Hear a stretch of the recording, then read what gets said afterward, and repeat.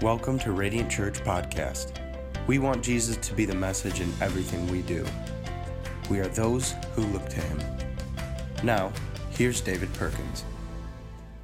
Jesus, we thank you for what you're doing. And God, I just thank you for your presence. And I just thank you that we get to be the redeemed. And I thank you that you have set us free from our old ways, our old past. And now we have new life in you. And I thank you that you are our present tense God right now.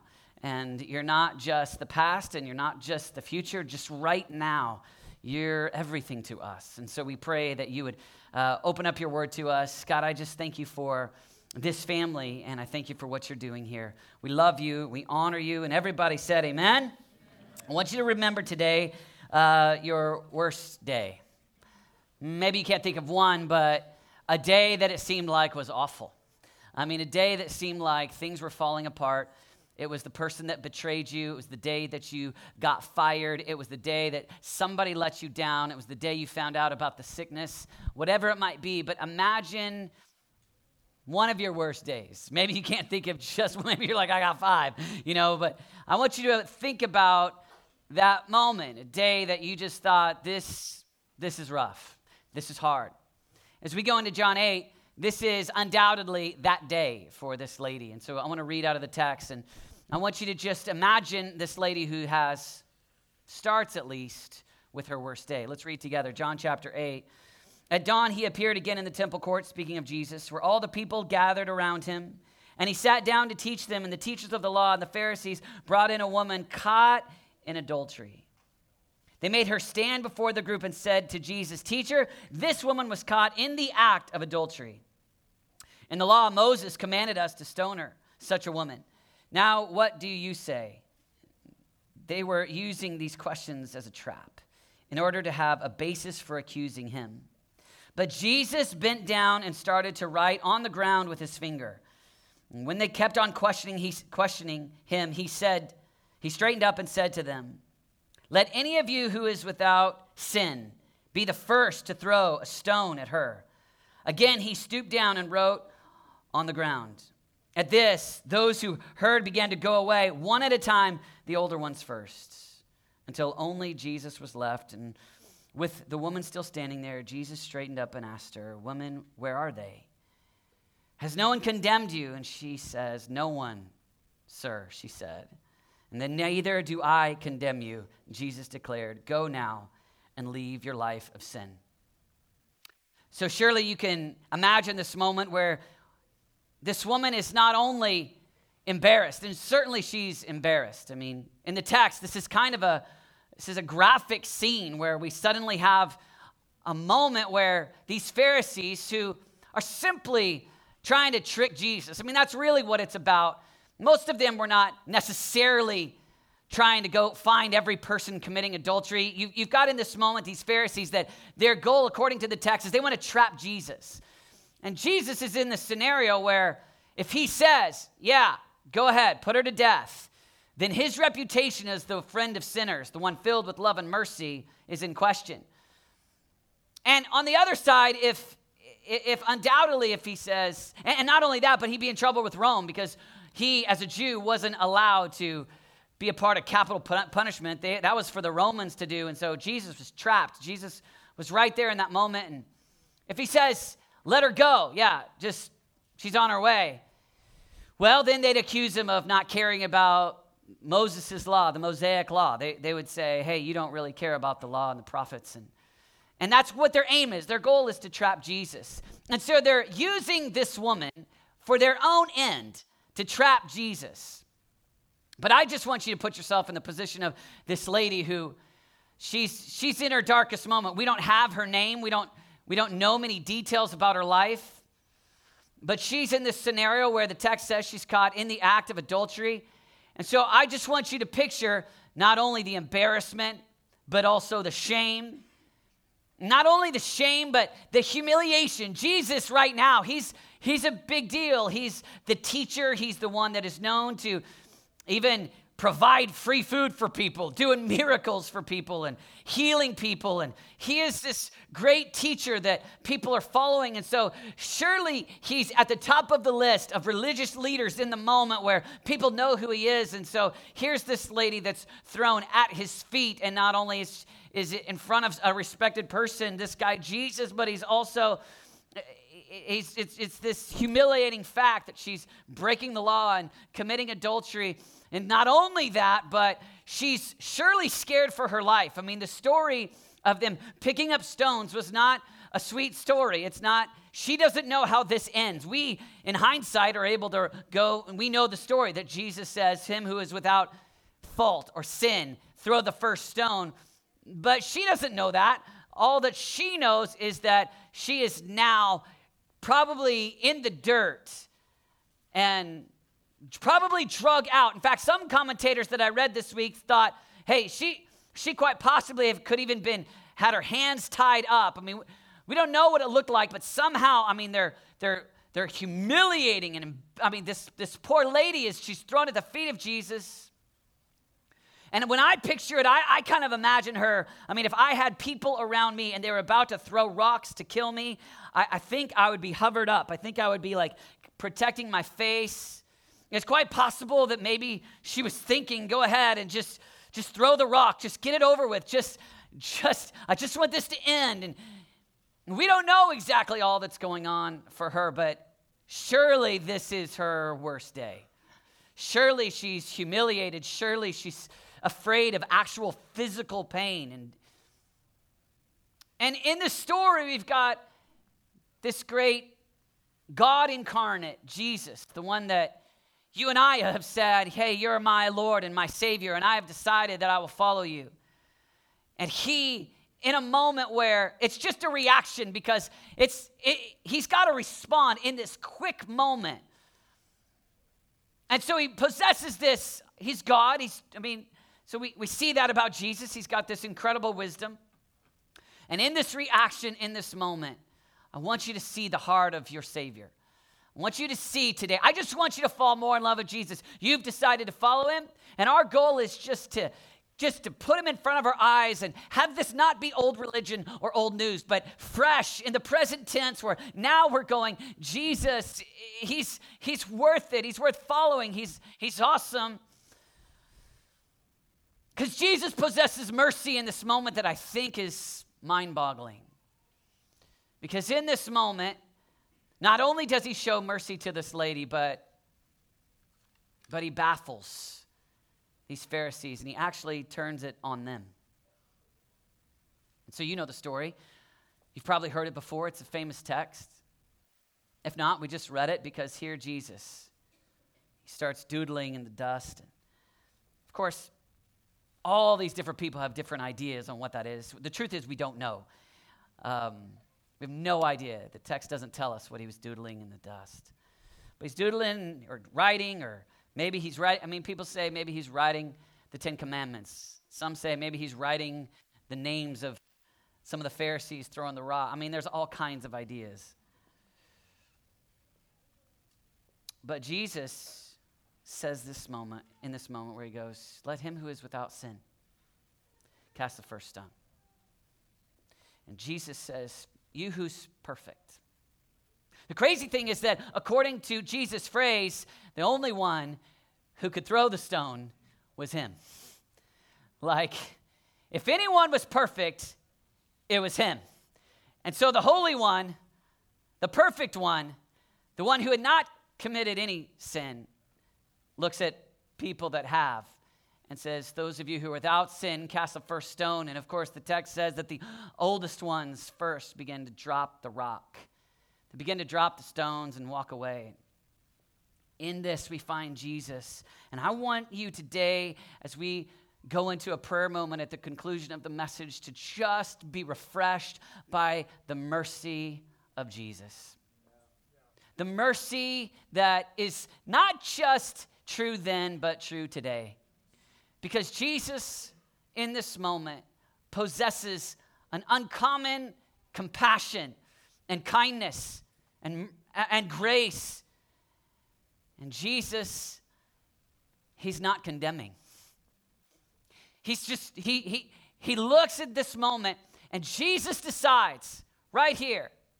He looks at this woman, he says, where are your accusers? Where are those that condemn you? And in the moment, he says, neither do I condemn you, which we know to be true about who he is. All of us know John 3:16, for God so loved the world, right? We know, but verse 17 is actually the phrase, for God did not send his son into the world to condemn the world, but to save the world.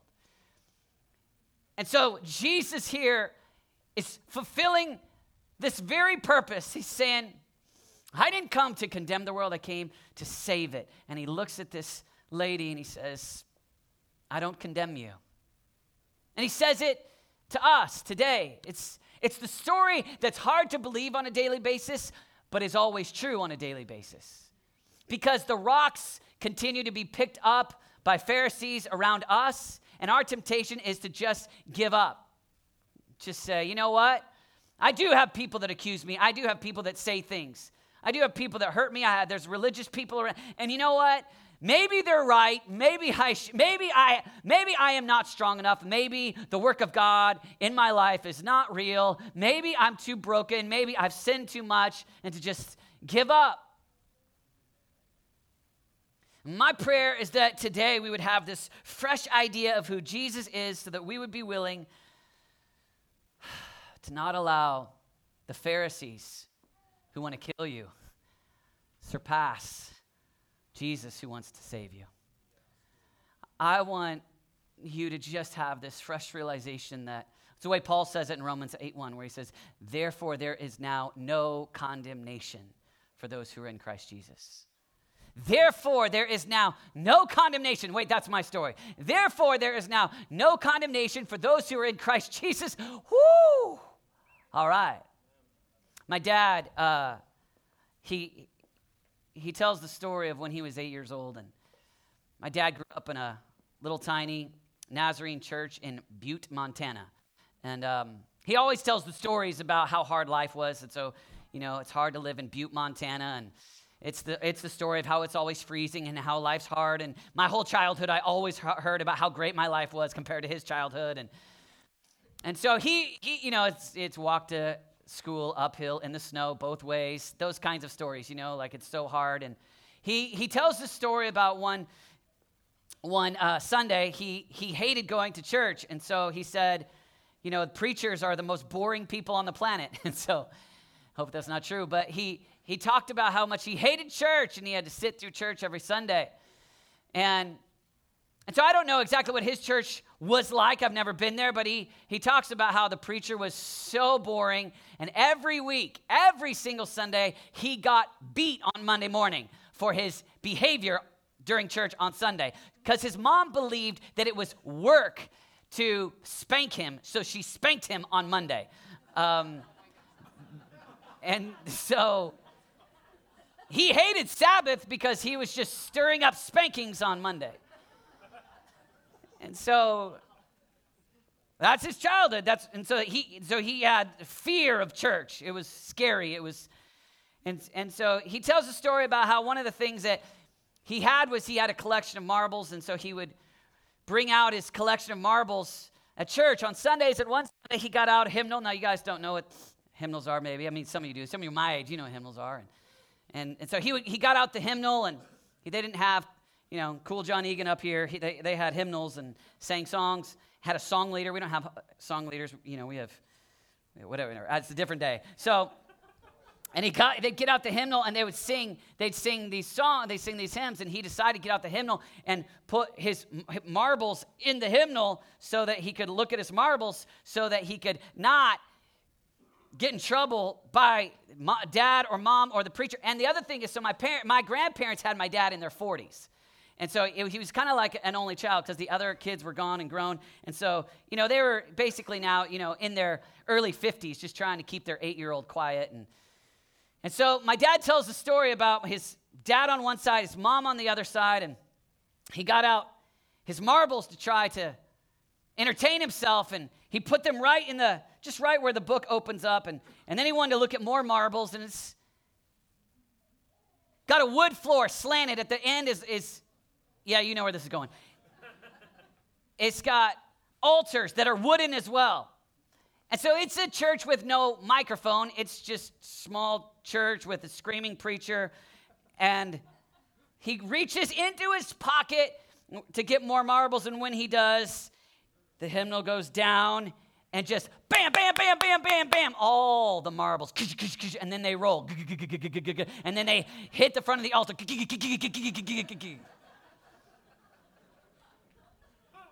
Which that's an embarrassing moment for a kid. Kind of like having your watch go off. Anyway, for those of you here last week. But the worst part was that at that moment, the preacher stopped preaching, leaned over the pulpit, and just stared at him. Like this. And then the organist, which we don't have organists, but in Butte, Montana in the 1920s or whenever he was a kid, I don't know. Probably not. 50s, 60s, 1945, early 50s. They had the organist, and the organist just stares right at him. And my dad says he's 8 years old, and he looks up, and the whole church is just glaring at him. But he tells the story about how he looked up, and here's one guy that was just looking straight ahead at the preacher and glared right back at the preacher with a scowl. And he looked over and he could feel just this hand just touching his shoulder, just patting him like this. And he looked up and he followed the arm around and looked over and saw his dad, my grandpa, who's 5'3". I'm 3 inches taller than that guy. We will overcome by the blood of the Lamb and the word. Anyway. Sorry.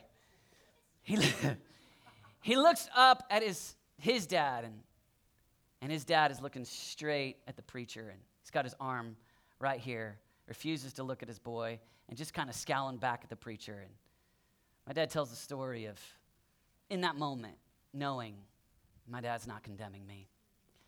And you know what? Everybody else in the whole church house is staring me down, but there's one who's looking straight back at the preacher and saying, you know what? This is my boy. This is my boy. And even in the midst of this broken moment where he dropped his marbles and interrupted church, you know what, son? I love you even in the midst of this moment. And Jesus, right here, we have a story that we can look at our own lives and go, in the midst of whatever you face this week, in the midst of whatever you're working through right now, it's not just yesteryear's story. It's a present tense reality of Jesus who refuses to condemn you. And I just want to encourage you. You know, for me, I've worked most of my life in church, and how many times I've sat with people, and the reason why, when you get down to their core, why they've decided to walk away, or the anger or the angst, is the Pharisee or the church people that hurt them. And it's almost always the conversation of the person who threw the rock at them, the person who said, you know what, you're not cutting it. And I just want to encourage you to fall more in love with Jesus and not allow any of the Pharisees, any of the other people, whether they meant to or not, to be the determining factor in your walk with Jesus. Let Jesus be the determining factor in your walk with Jesus. I was sitting with a 20-something this week, it's one of my dear friends, and he said this phrase that was awesome. He talked about how he began to wonder about, as he looked toward his future and church being people that had hurt him and kind of had angst. But he said this phrase, which I just loved. He said, I began to have issues with the church. He said, but I could never walk away because I couldn't leave Jesus. Because I just couldn't leave Jesus. Because Jesus is so perfect, because Jesus has mercy, because Jesus is grace, because Jesus is kind. And I just want to tell you, in your journey, man, over the next 20, 30 years, as you go through this journey, there's going to be days where it feels like you've got comrades and you've got a friend that flies into town and says, hey, I love David and he's awesome. And those days you're like, yeah, what's up? I like this day. And there's going to be other days where church people, where people in their own wrestling in their own anger or their own pain, and they go and they throw you in front of Jesus, and they're ready to stone you, and they're ready to throw the rock. And I just hope and pray that you will have this revelation of who Jesus is apart from the people around, that you just go, you know what, no matter what happens around, Jesus doesn't fail me. And I'm not leaving Jesus. I'm not walking away. And my hope is in this series that we just week after week fix our eyes on these moments where Jesus possesses such incredible mercy, such incredible a lifestyle that we could just go, if God is like that, because you want to know what God is like, look at the face of Jesus. And if God is like that, then I can follow him. If he really is that loving, if he really is that merciful, if he really is that kind, if he really does, look at this broken lady who is broken. She did break the law. She is guilty. And yet, the gospel, the good news, the story is that Jesus, I just imagine looking right in the eyes. Hey, where are your condemners? Hey. Therefore, there is now no condemnation for those who are in Christ Jesus. Hey, for I didn't come to condemn the world, I came to save the world. And Jesus locks eyes with her, and it's really what we named this church after. Those who look to him are radiant. Their faces are never covered with shame. So you don't have to, in this moment, look away, put your head down. I want you to look right at me, because those who look to me are changed forever. And they're not defined by their past. They're defined by me. We live in a world where everybody wants to define you by your past. Oh, where did you go to school? Oh, what friends do you have? Oh, where do you live? Oh, how much money do you make? Oh. But Jesus doesn't define her by her adultery. Jesus sees who she is and says, you look at me, I'll give you a brighter tomorrow, and your future won't look like your past. It's like the internet, the internet, it's unforgiving. Everything you do, not everything, but a lot of things you do, it's recorded. Like you can go and you can find me giving really silly illustrations in 2004 online, and they just don't go away. It's permanent. Like, I don't know who put that stuff up there, but I'm like, oh man, it's up forever, right? There's stories, there's pictures of, I go on there and there's pictures of me like, just it's like, man, can we get rid of that? But no, it's there, and it's me singing This Little Light of Mine, and I'm just like, that's not my best. Like, I can do better. I don't know who got out their iPhone and put that online, but I can. The internet, it won't wipe free your past. But Jesus does. And Jesus, he looks at her, and he's filled with mercy and kindness, and he sets her free. And my prayer for us is that we would allow the marvel of the God who gave us what we didn't deserve, the undeserved kindness, the unmerited favor, the grace, the mercy of God. That is undeserved, and that it would move you again today. That it would because there will be people, as you walk in freedom, as you walk in the freedom of Christ, there will be people that throw stones. There will be people that are angry.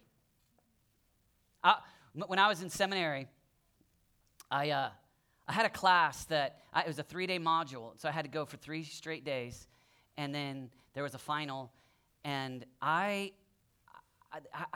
now, all in all, I ended up with a 3.6 GPA, so I was not the 4.0, but I wasn't the slacker either. I'm just telling you that, because what I'm about to tell you, you're going to think, oh, my pastor's a slacker. So, I finished the 3-day module, and then we had to take this final, and I'd never done this before, but I just was like, I don't have time. I was busy. I was doing all kinds of ministry stuff, and I just decided, you know what, I don't even know if I want to finish this seminary thing. And I just had that in my head. And so, truth confession here, I didn't even go. Wow, what? Yeah, irresponsible. Yeah, I won't preach on that responsibility for another couple years after this illustration. But I just straight up, like, I just didn't go. Like, I just was like, I'm not going to the final. I know I'm going to get an F and wasted time, wasted money, but it was some ministry stuff I had on my plate, and I decided that ministry stuff was more important than that class, and I didn't know how it affected me, so I just decided not to go.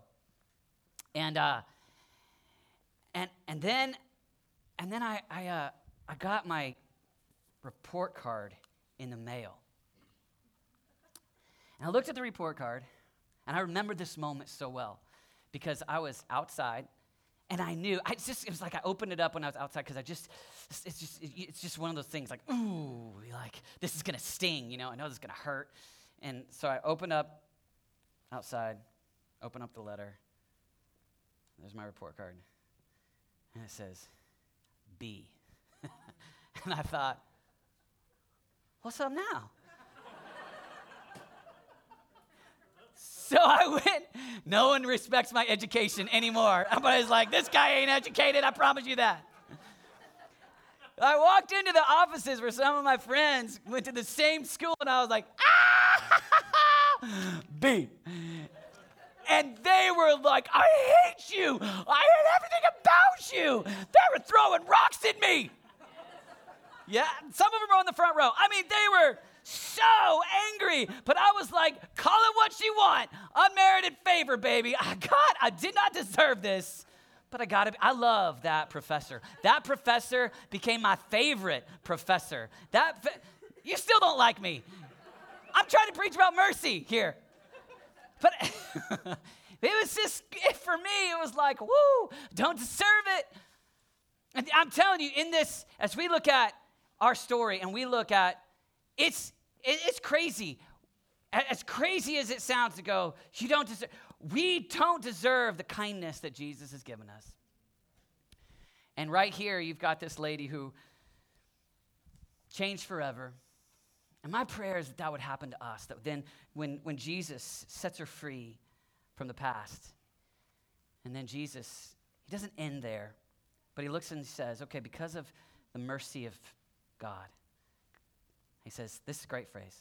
It's not using the mercy of God as a license for sin, but instead he says, now go and leave your life of sin. Go. Let this moment, let it change you. And he's futuristic. And he looks towards the future and he goes, be a different person. Go and leave your life of sin. So for many of us, as we wrestle with the fact that God is filled with mercy, that Jesus has mercy for us, sometimes it's easy for us to kind of think, well, maybe I love sin more than I love Jesus, and I'll just test his mercy again.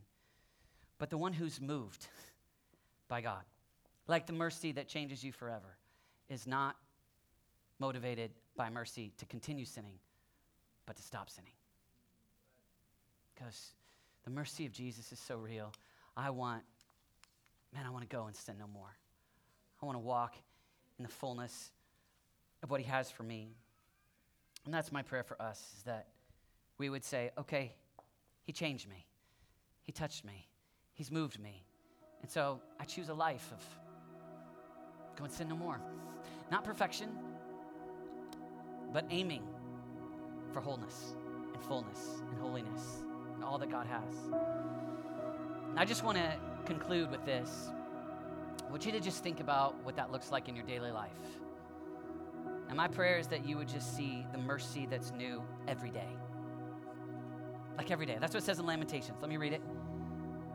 It says, the steadfast love of the Lord never ceases. Ever. So the mercy that Jesus possesses right there, he possesses now. His mercies never come to an end. And they are new every morning. Like every. Not some. Get that word in. Every. Today. Tomorrow. Every day.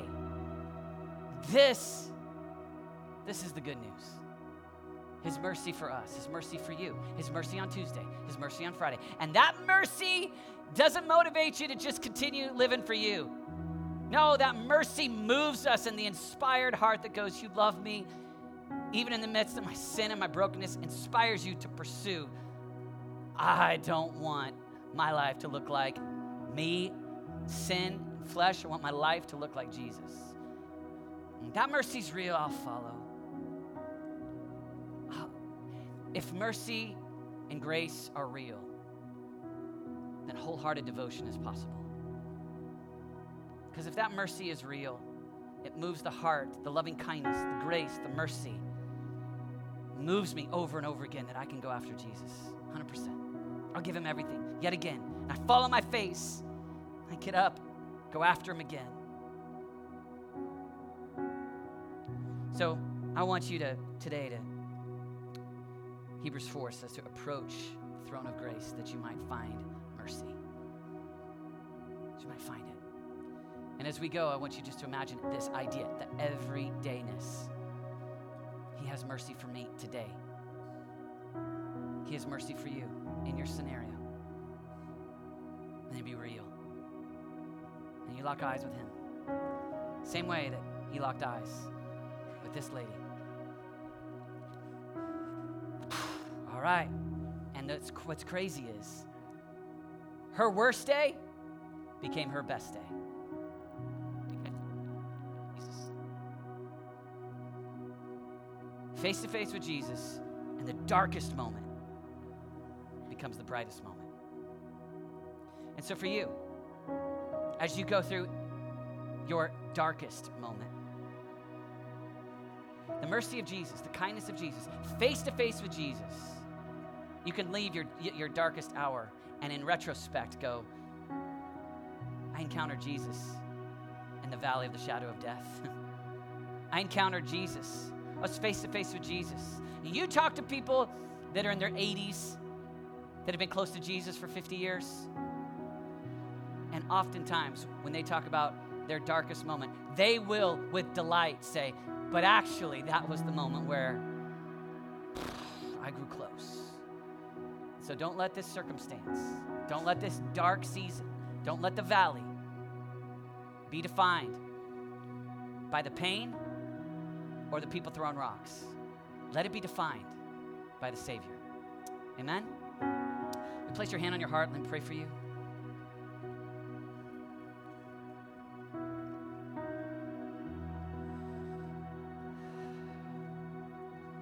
Father, we just come before you in the name of Jesus. God, we're so prone to wander. We're so prone to leave the one we love. But your mercy is new every day. So we realign our hearts today with Jesus. We realign our hearts with the God who looks at us face to face. It says, neither do I condemn you. We ask that your mercy would become our testimony. We ask that you, Lord Jesus, would be to do a work in our hearts and our lives where what's on our lips is the loving kindness, the undeserved kindness of Jesus. God, we honor you. I pray that in this church you would do something fresh in our hearts. That the goodness of Jesus, the kindness of Jesus, the mercy of Jesus that's unfailing, that never stops, would be fresh today. That we would run to you. We love you. Just with your heads still bowed, if you're here today and you haven't decided to follow Jesus, maybe you've got a past that feels like it's so rough and so hard, you feel like based upon your own merit, you can't be close to Jesus. Today, I just want you to hear, it's not based on your merit.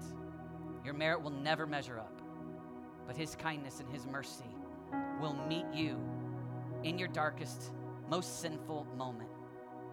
And he can turn your dark day, and he can change your life around. And today, if you want to decide, I'm going to follow Jesus, I don't want to live for me. I just want to invite you just to repeat this prayer after me. And you know what? Let's just do this today. Can we let's just all of us repeat this and say this. Just make this choice. Some of it will be the first time. Half of us, it'll be just renewing it. The other half, your heart's ablaze. But let's just, would you just out loud to God, just repeat this. Believers, let's just say this. And if you want to give your life to Jesus, just do this for the first time. But let's just all say it. Father, I come to you in the name of Jesus. Thank you for your mercy. Thank you for loving me. Thank you for your kindness. I choose to follow you. Save me from sin. I give you my life. I want to follow you forever. I want to be with you forever. In Jesus' name, amen. Amen. If you prayed that for the first time, then I would love to just connect with you and help you get connected in a small group where we can help you discover what God's called for your life and what it means to follow Jesus. And we're excited about that. Would you stand? We're going to worship the Lord together. I want to invite you, just fix your eyes on Jesus. As we prepare to give today, you've got just this last moment before you go. I'm so grateful that you're here. I got 4 kids, getting everybody ready for church. That's a lot of work. I'm just grateful that you put this on your calendar and choose to be with the people of God. But we're only here for a short time, and my request is in these last few minutes, fix your eyes on Jesus, and just in these last few moments, declare how great he is. Let's worship the Lord together. This last song, and then we'll dismiss in just a moment, all right? Thanks again for listening. To learn more and to join our Radiant family, check us out on social media and online at radiantchurchkc.com.